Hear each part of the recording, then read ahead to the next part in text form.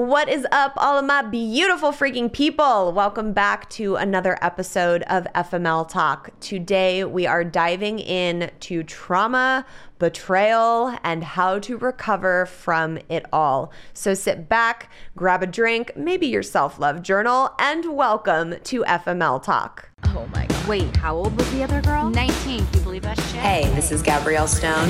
Good book? He did what? 48 hours? What a dick. Yeah, but have you seen all the photos on our Instagram? And this is FML Talk. Oh, no, she didn't. So I want to preface this with a trigger warning. We are going to be talking a lot about abuse, mental, emotional, financial, some physical, trauma recovery, and we dig into all the topics. So I want to forewarn everybody that there is a trigger warning on this episode. I am going to be joined by Jane, just Jane. She uses a pseudonym, and she's one of the amazing women at Betrayal Trauma Recovery. They are an organization, they do a podcast, they have online content, and an incredible support group and community for people recovering from abuse.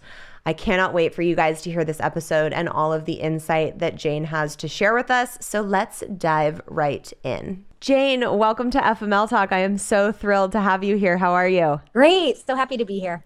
I cannot wait to dive into all this stuff. All of the content you put out is really, really powerful. So can you kind of give us a little bit of just background on yourself of how you came to really doing this type of work? Yeah, 100%. So my career has just been in writing. But then when I came to like my own personal, everyone has that moment when you realize I'm being abused, and it's just this powerful, all-encompassing situation. And I feel like a lot of survivors of domestic abuse or infidelity or, and at BTR, we consider infidelity severe emotional abuse, realize, I can either just bury this or I can talk about it. And for me, writing is how I get my voice out there. And so I started writing for BTR, and then it's kind of moved into more content creation of, different mediums. So video, podcasts, interviews, things like that. So that's how we kind of got here. And I'm so passionate about it. So many women are suffering so much, but aren't quite sure what's happening. And I think that's kind of the nature of this kind of really covert abuse that's happening all over the place. Yeah, absolutely. Mm-hmm. That's so interesting. Like right off the bat, I was like ready to go into, some of the topics we're going to discuss, but you said something that pulled me, that you consider infidelity to be severe emotional abuse. Can you kind of expand on that a little bit? Because that's shockingly enough, even though I've been through it, the first time I've heard it put that way. Yeah. So, when you enter into a long-term relationship, whether it's marriage or just a partnership, there's this, honestly, like, an explicit, usually you make promises, whether they're over the altar or a legal agreement, if it's just like a courthouse, you make promises of fidelity if it's a monogamous partnership, right? And so Sure. It's a legal contract, like you're with me, I'm with you, and fidelity is expected. And so when one partner decides to suddenly change the rules and pull the rug out from the other person, what's happened is taking away a partner's ability to trust without their consent.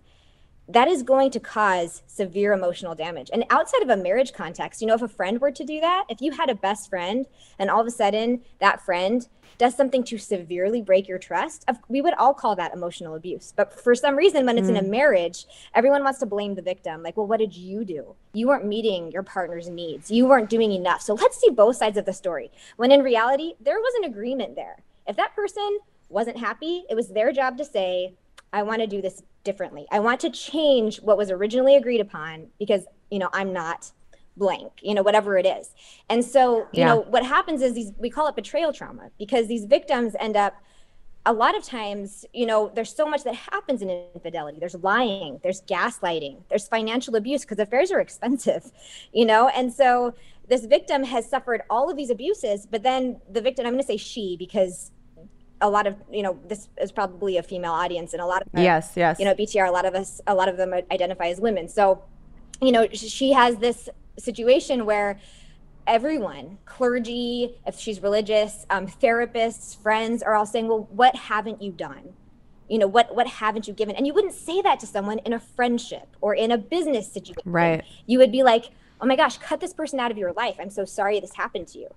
Right. And so it's like this, the initial trauma of being betrayed by the one person that you should always be able to count on. And then secondary trauma of everyone that should be supporting you blaming you. Yeah. Oh my God. That it makes so much sense. And when I went through my marriage and the infidelity and the divorce, it was never explained to me like that. No one in my life ever asked, what did you do? There was never any victim blaming, but I've gotten that a lot on my viral videos on TikTok. All the triggered men like to be like, well, you must have not been sucking dick enough, or maybe you guys weren't having sex enough, or maybe you weren't making him enough sandwiches, like ridiculous stuff that like people like to chirp off about on TikTok.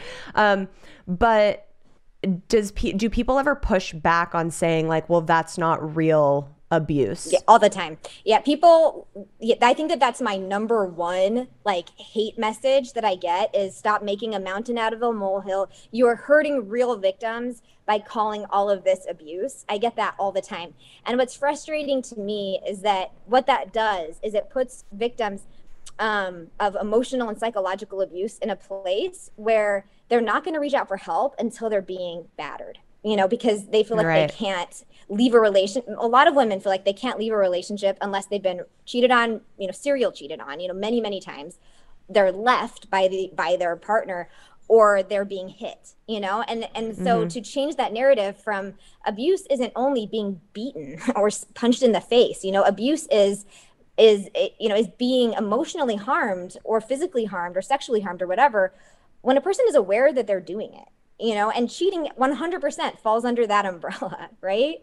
Yeah. Yeah. And so when people say things like, well, what you're doing is you're taking away attention from real victims. No, we're just widening the umbrella so that it encompasses all victims, so that all women know, no, you're being abused. And when you're being abused, you need to get to safety right now. Yeah, absolutely. And we did an episode in our previous season with a really good friend of mine, Carly Craig. It was a 2-part episode because there was so much to dig into, where she wasn't married, but she was with her partner for 4+ years, and they were living together, and he was completely like had another relationship going on the side and was having like unprotected sex with this other person, and was still, lying to her, gaslighting her, to the point where now, she's had to recover from all of this once it finally all came to light. And she's like, I don't even trust people when they tell me they're going to the grocery store anymore. Like, the psychological abuse that I've had to undo on my brain and the trauma that I've had to undo on my brain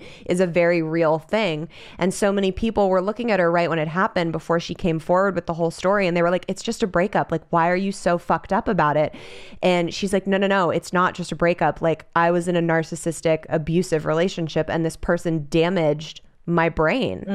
And it's a very real thing. And I feel like it doesn't necessarily, no, not necessarily, that's the wrong word. It doesn't take away from any other type of abuse that people experience, but it's definitely needs to be recognized as a form of it. So I'm so glad that you guys are doing that work over there to widen that scope. Yeah, 100%. I agree.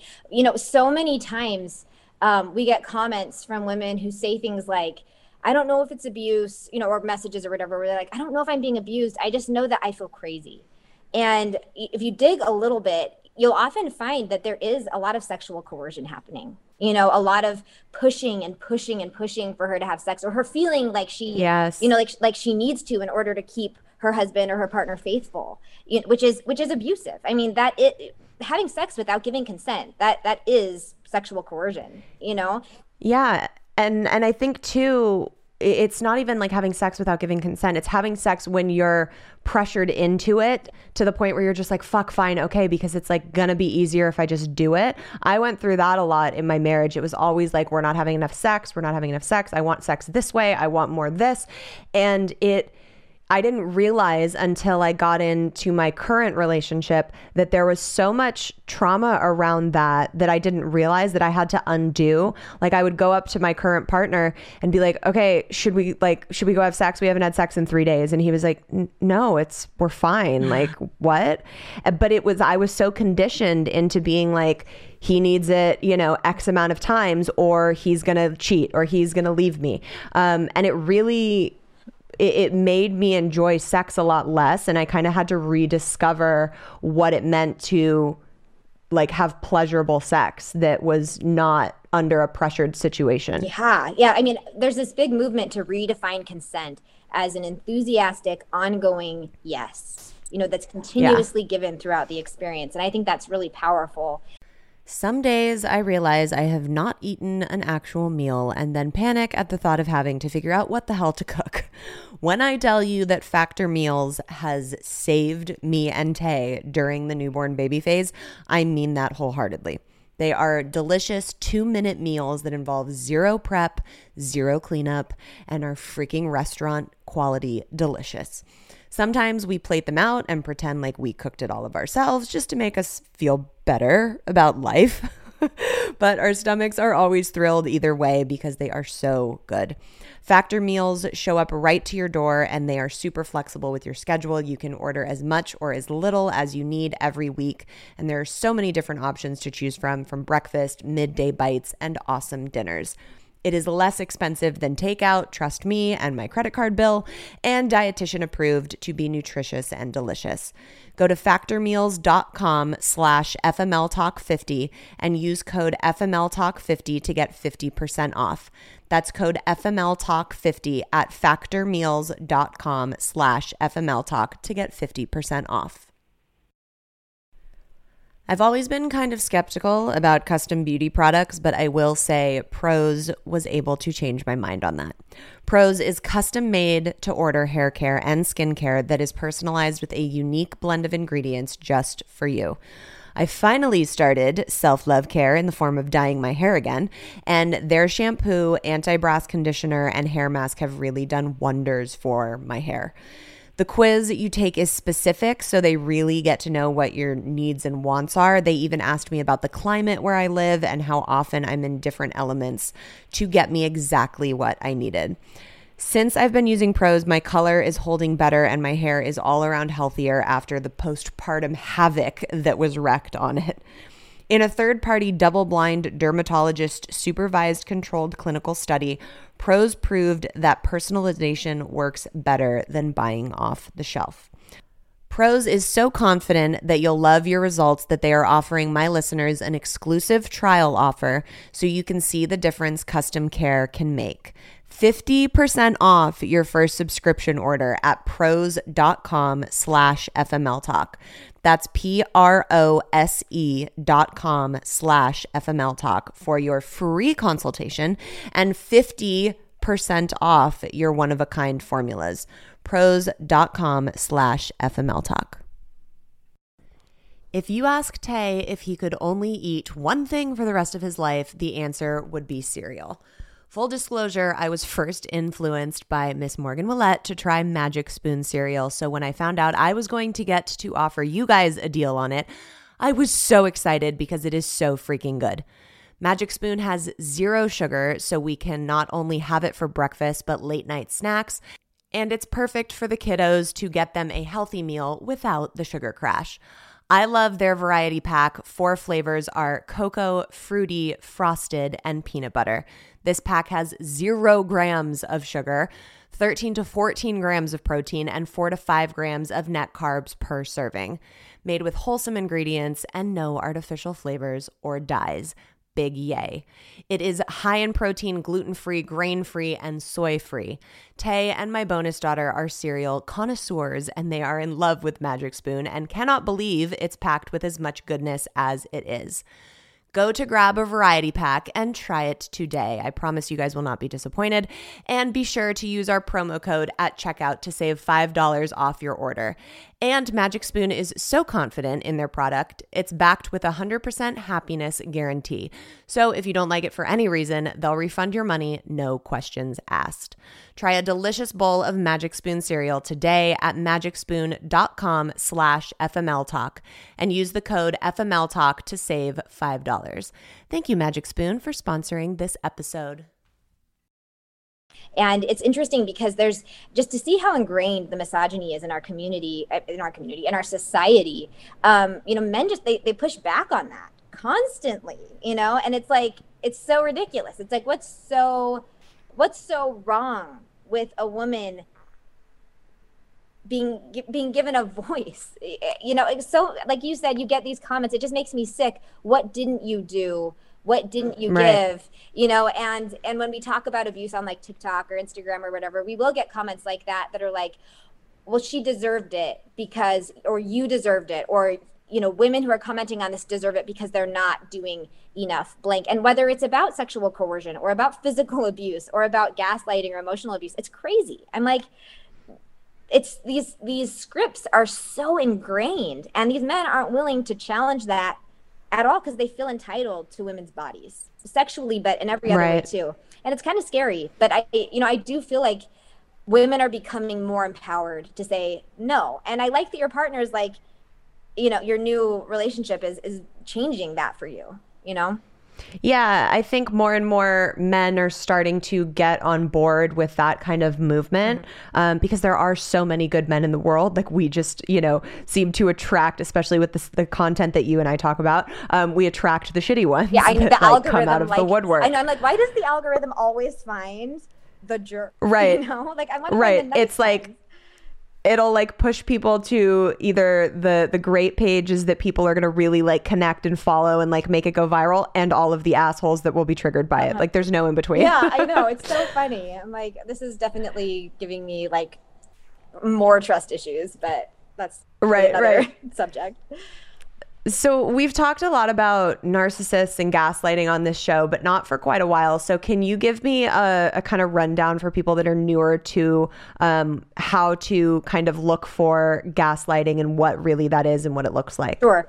So, gaslighting has been one of those terms that just keeps coming up. A lot of people talk about like the government gaslighting us, or, the celebrity is gaslighting everyone. And it's hard to understand what that actually means. A lot of times people say the intent of gaslighting is to make you feel crazy. And that's not exactly correct. The intent of gaslighting is to avoid accountability.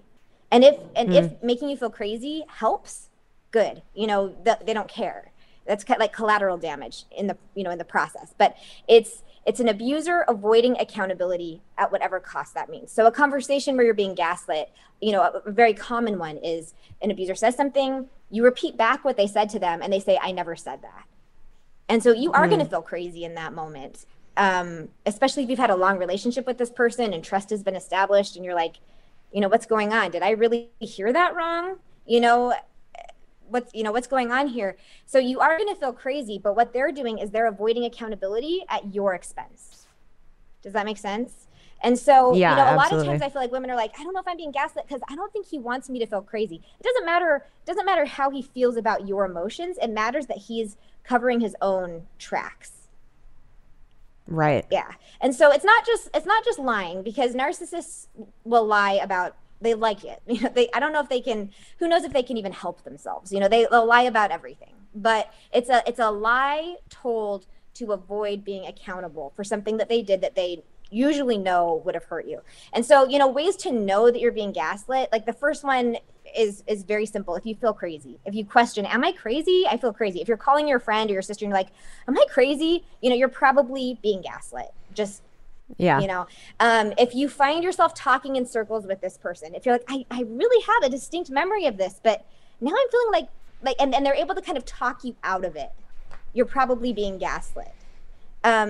We have on our TikTok, I have so many, like it's like a full 60 seconds of gaslighting phrases that never happened. Oh, nice. You're just like your mom. They'll bring up things like, just out of the blue, like your family's history of mental illness, or the fact that your mom's pretty forgetful. And it's like planting these little seeds of like, your memory really isn't that reliable, or you're really not that smart. Right. And what that does, like, even if there's no incident attached to it, but what it does is it kind of takes away from your own ability to have credibility in yourself, so that when an incident does come up, if you find if his phone dings and you happen to look over and it's a text from some girl you don't know, and you're like, well, that you'll doubt yourself before you question him.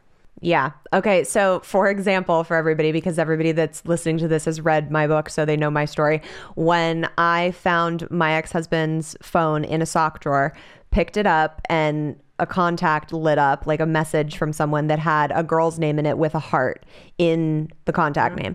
And I looked at him and was like, what is this? And he came over, snatched the phone out of my hand, walked into our bathroom, locked the door for 45 seconds, came back out, handed me a phone and was like, here, it's not even working. Go ahead and look through it. And when I opened the phone, there was nothing there. Little did I know, I had found his second phone. He had gone in, swapped it, and brought me his like main original phone. And he was like, there's no contact name in there. Like, I don't know what you're talking about. You're fucking crazy. Like, literally that prime example of then me standing there and being like, am I crazy? No. I mean, I picked up the phone. I saw the girl's name. I saw the red heart. Like, that did really just happen.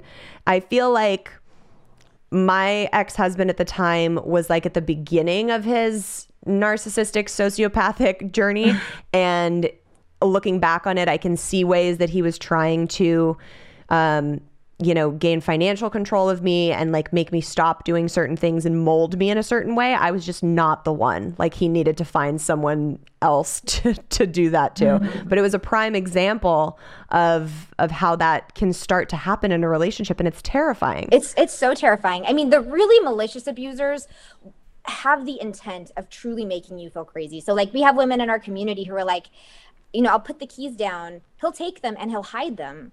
And then I'll go and look for the keys and he'll be like, I don't know where you put them. I didn't touch them. Like truly sociopathic.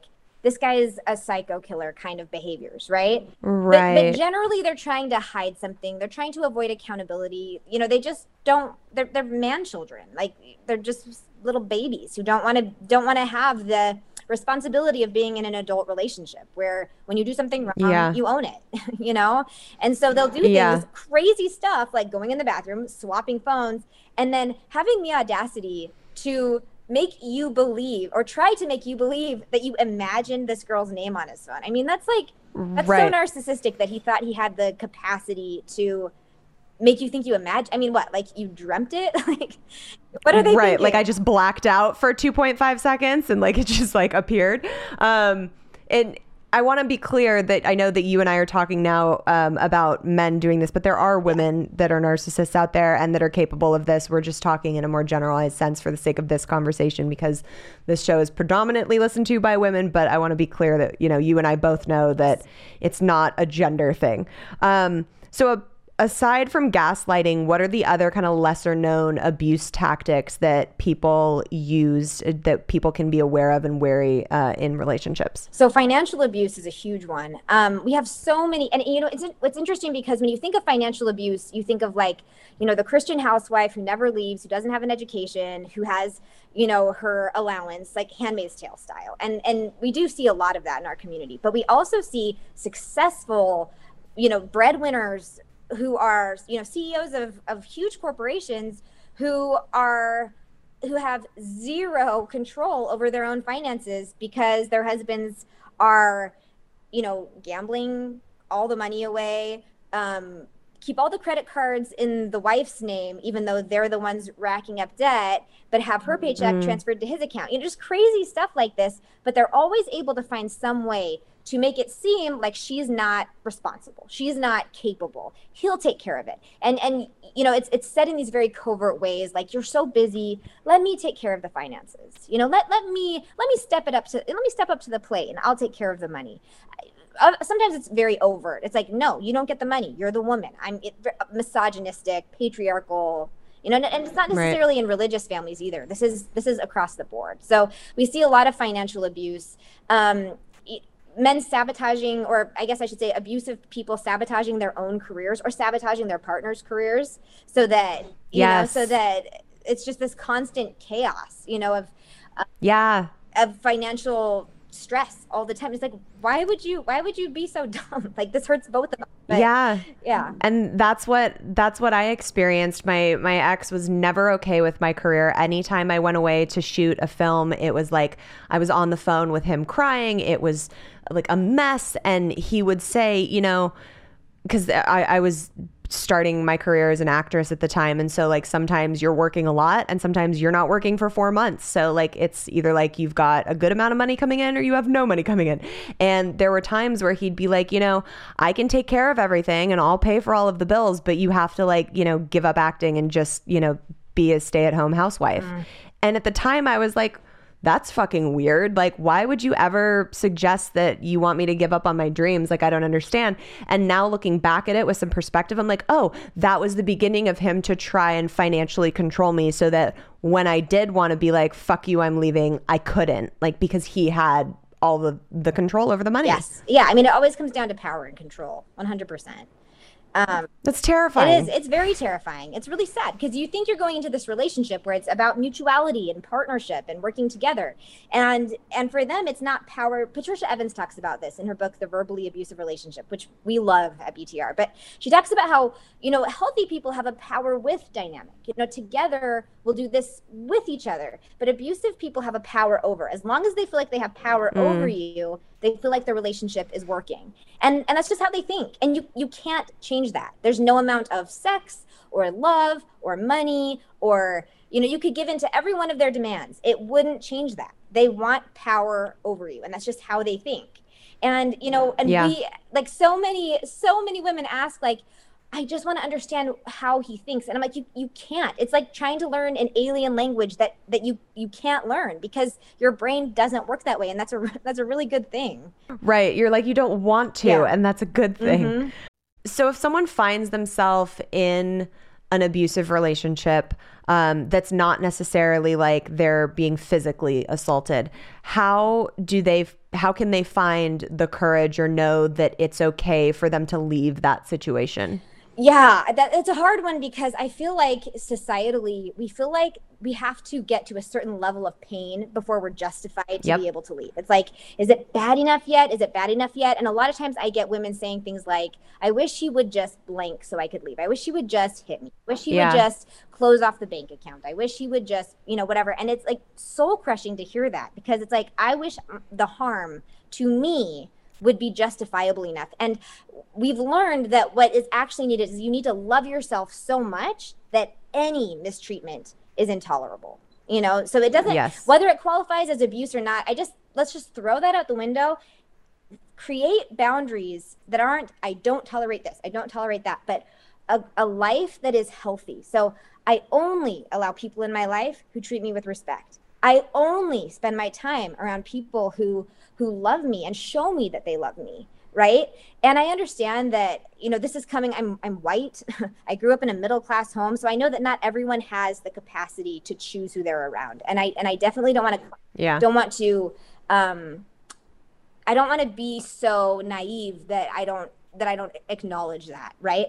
But as much as you're able to practice self-care, practice compassion, invest time in yourself so that you get to a point where you love yourself so much that it just doesn't make sense to be around someone who is treating you like that, rather than seeing it this way that's like, I just need to get to this next step, this next rung on the ladder of mistreatment so that I can leave.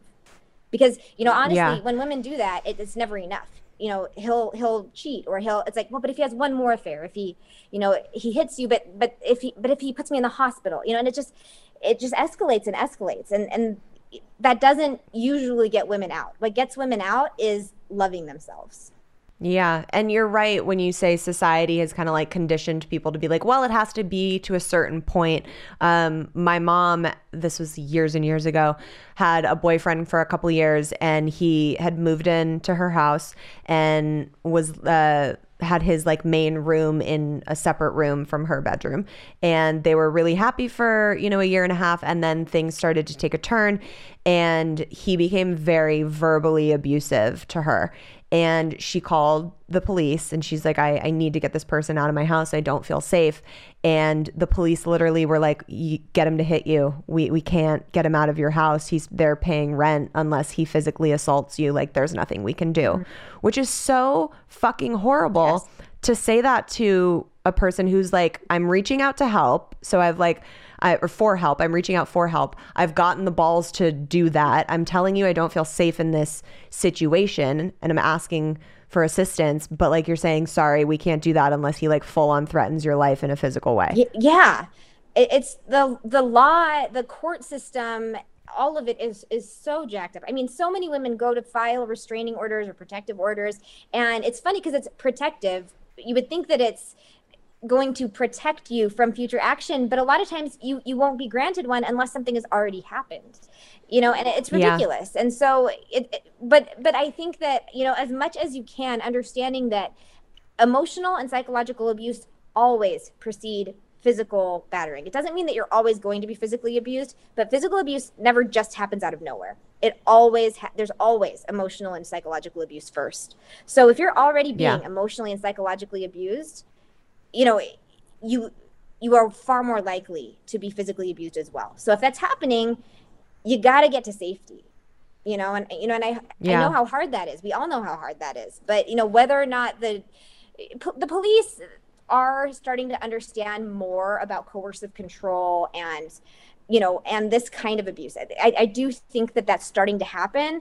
But finding support from domestic violence shelters that are starting to understand non-physical forms of violence, and communities like ours and other communities where these kinds of victims are supported, like, that's out there. Because I think that abusers oftentimes will convince victims that they need to isolate themselves because no one's going to believe them, and just pour shame over them so that they feel very isolated from the world, and so reaching out for support and help, I think, is pivotal. Yeah, absolutely. You mentioned earlier setting boundaries. Can you talk to everybody a little bit about how to really understand the boundary setting and to help, or how they can help establish safety from abusive relationships that we find ourselves in? Yeah. So, boundaries are one of those things too that just I constantly see like posts on Instagram about them, and it's kind of frustrating because a lot of times people have the best intentions when they're setting boundaries, but it's so hard to understand. A boundary isn't a statement.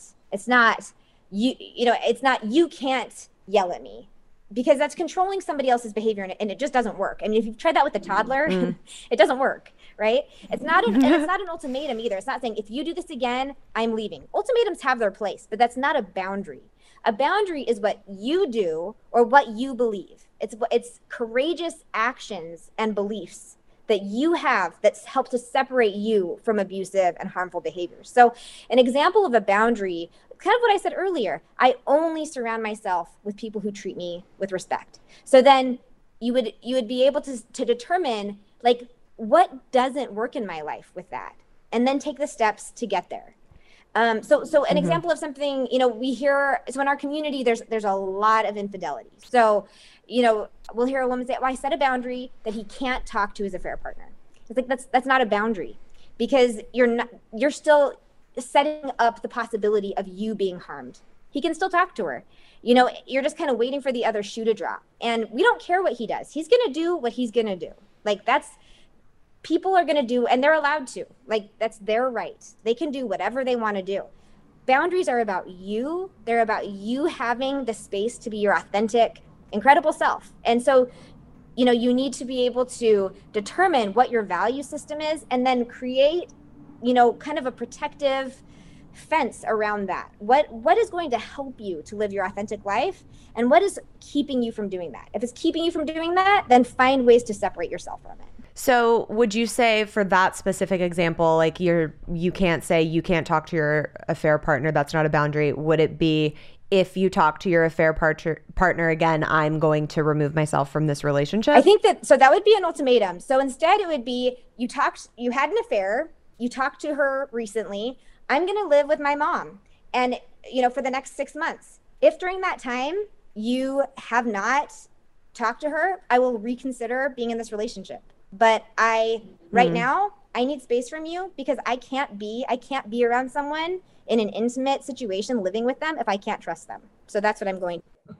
Oh, that's so tough for me, because, even in my relationship now, which is like very healthy, we have what we call certain boundaries. That's like, I don't want you to get overly intoxicated, like, because it triggers me, it gets me uncomfortable. Like, that is like a line that, like, I really don't want to cross. And because he loves me and doesn't want me to be uncomfortable in that, he respects that boundary. But the way that you're explaining it sounds like an ultimatum. So how would you kind of decipher that?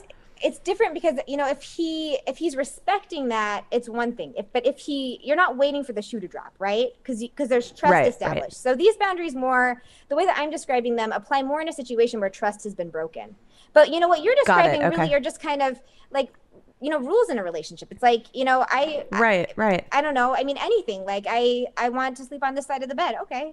I don't want you to get overly Yeah, like intoxicated. standards Okay. and Yeah. like, Just, right. do you mesh Yeah. with me? Okay, perfect. I mesh with you. Great. And so yes, those are boundaries, but they're also just kind of like values. Like, this is what I need to feel safe. Are you willing to do that? Yes. And if he did get overly intoxicated, knowing that makes you uncomfortable, knowing that bothers you, rather than saying, look, if you do that again, I'm moving out, you have the information you need. Like, and I'm not saying he's going to do that, but just in this example, you would know, like, he knew that was going to make me uncomfortable. He did it anyway. So then you have a choice. Right. Either you wait for it to happen again, or you say, you know what, I'm gonna need a little bit of time, because you knew that was going to make me uncomfortable. You did it anyway. So I'm going to go off. I'm going to spend some time by myself to figure out if I want to be in this relationship or not, because I don't know if I want to be with somebody who doesn't follow through on their word. Does that make sense? Yeah, and we talk about all the time. It's like enforcing the boundary when it's crossed or when it's violated. Like if there's no enforcement, then people are going to be like, okay, well, it doesn't really mean anything. Right, exactly. And and I've heard that, the more times that you forgive, the more times that you go back, it's just kind of really reinforcing that you don't respect yourself. And so really what it comes down to is just, if a lot of times what I say to women is, if you love this person deeply and you really want to make it work with them, do it from a safe distance. Observe, if they're going to show up for you in a healthy way, they're going to make good decisions regardless of whether you live together, whether you're spending time together. If they've cheated on you, if they've been abusive to you, they obviously have a lot of work to do. So get to a safe distance where you're not being abused, and then let them work it out. But if you don't love this person, if you're staying because you feel obligated to, you have some choices to make here. Yeah, absolutely. Can you talk to me a little bit about BTR and like what it is and explain it to everybody and what you guys really do? Yeah. So Anne, she's the one who does the podcast that we have. She started BTR several years ago when her ex-husband had just been arrested for domestic violence, and she was a mess. Like her earliest podcast episodes, she's like crying into the microphone. You can hear her like crunching corn in the background. Yeah, she was just a total mess. Like I don't know how she did it, but she had this vision for women who were just like steeped in trauma to be able to have online support. And this was before the pandemic, obviously. So like having, trauma centric support groups just really wasn't something that was common at the time. And so she kind of like patched together BTR, we have a daily online support group, we have the podcast, and then we have everyone who works at BTR actually has survived domestic abuse. And so we have a bunch of coaches who are really incredible. And so it's just kind of this educational, supportive organization for victims of infidelity, betrayal, narcissistic abuse, emotional abuse. And, we try to get out as much free content as we can, because we know that not everyone has the ability to join a support group or get coaching. And so I do a lot of the free content, and then Anne does the podcast, which is also free content. And we just offer as many services as we can to help women who are in covert, abusive situations. Oh my God, that's amazing. Can you drop the name of the podcast and where, if people want to become part of the community, where they can find you and get all of the amazing stuff you guys are putting out? Yeah. So the podcast is the Betrayal Trauma Recovery Podcast. We're on Apple Podcasts and Spotify. And then if you go to our website, it's btr.org, and you'll find everything there. We're on Instagram, TikTok, Facebook, just btr.org, I think is our handle on everything. So you can find us there. We have daily content. We put out videos. Usually it's like right after I've worked out, so I'm like a sweaty mess in all of them. But but honestly, that's when I do my best thinking. So I'm like, oh, this is good. So I hope I don't know. I hope it doesn't offend too many people that I'm like in every video. But whatever. And so if you're interested in joining our community, you can always, everything is there on the website. You can email us. My email is jane@btr.org. I'm happy to answer any questions anyone has. So that's what we offer. Amazing. And once people are out of the situations and have removed themselves from the abuse, what is the things that you have found most helpful on the road to recovery for people? Yeah. I mean, it's really hard, because when you're in that relationship, you're managing the abuser, and you're trying so hard to establish safety with someone who refuses to give it to you. So it's like your whole life is wrapped around this person who has kind of forced himself to be at the center of your universe. And so it's just gone and you're like, what do I do? You know?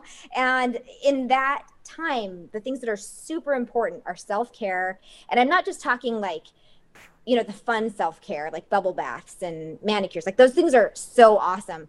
But I'm talking like nutrition, just trying to eat as often as your body permits, because trauma can make it super hard to eat. You know, eating, staying hydrated, sleeping, walking, stretching, breathing, just taking care of your body, because trauma it's in our bodies, you know? So self-care 100%, finding a support network, which can be really hard post-COVID with all of this, but there's so many, like your podcast is incredible. Your content is great. You know, there's so much online support. Yeah. And I think that can really help people who don't have, you know, family nearby or, you know, actual physical friendships. So finding support is super important. And then just taking the time to invest in you, in rediscovering the ability to feel joy again, you know, and I think that just slow steps. If you can't feel it, like for a long time, I couldn't like taste chocolate. Like it was really weird, but like I would try to eat it. That's devastating. Yeah, it was devastating. I was like, oh, I hate him. Like I can't taste chocolate. And it was so frustrating because I was like, I felt like life had lost its meaning, kind of, you know? Right? You're like, now I'm just having the calories and not even any of the fucking It payoff. was horrible. But it took time, and eventually I could taste it again. And it was like this glorious experience. And I was like, this is such a good life lesson. Just keep trying, keep putting the time in, and eventually it slowly comes back. So I think just a lot of compassion for yourself, a lot of patience, and, you know, and it comes back. Yeah. Yeah, I was going to say, and giving yourself grace during all of those steps, because so many of us, me especially, want to be like, okay, I'm out of the relationship, I've done the divorce, and now I want to be fixed and healed. So like, let's fucking do it. And it doesn't always come right away. And you have to give yourself grace during that healing period. Yes, 100%. Yeah, I mean, just because you can't see the scars, you can't, many women haven't been battered to the point that they're never going to, you know, we don't have broken bones. We don't look all that different, but the trauma that's left from gaslighting, infidelity, it is deep, and it takes a while to start feeling good again. You know, it just does. Yeah. So that's, Yeah, absolutely. Oh my God, Jane, this has been so wonderful. Can you one more time drop the Instagram handle for BTR so people can come explore your guys' community? Yeah, definitely. Betrayal Trauma Recovery on Instagram. Amazing. Thank you so much for being here and sharing all your knowledge. I really appreciate it. Thanks for having me.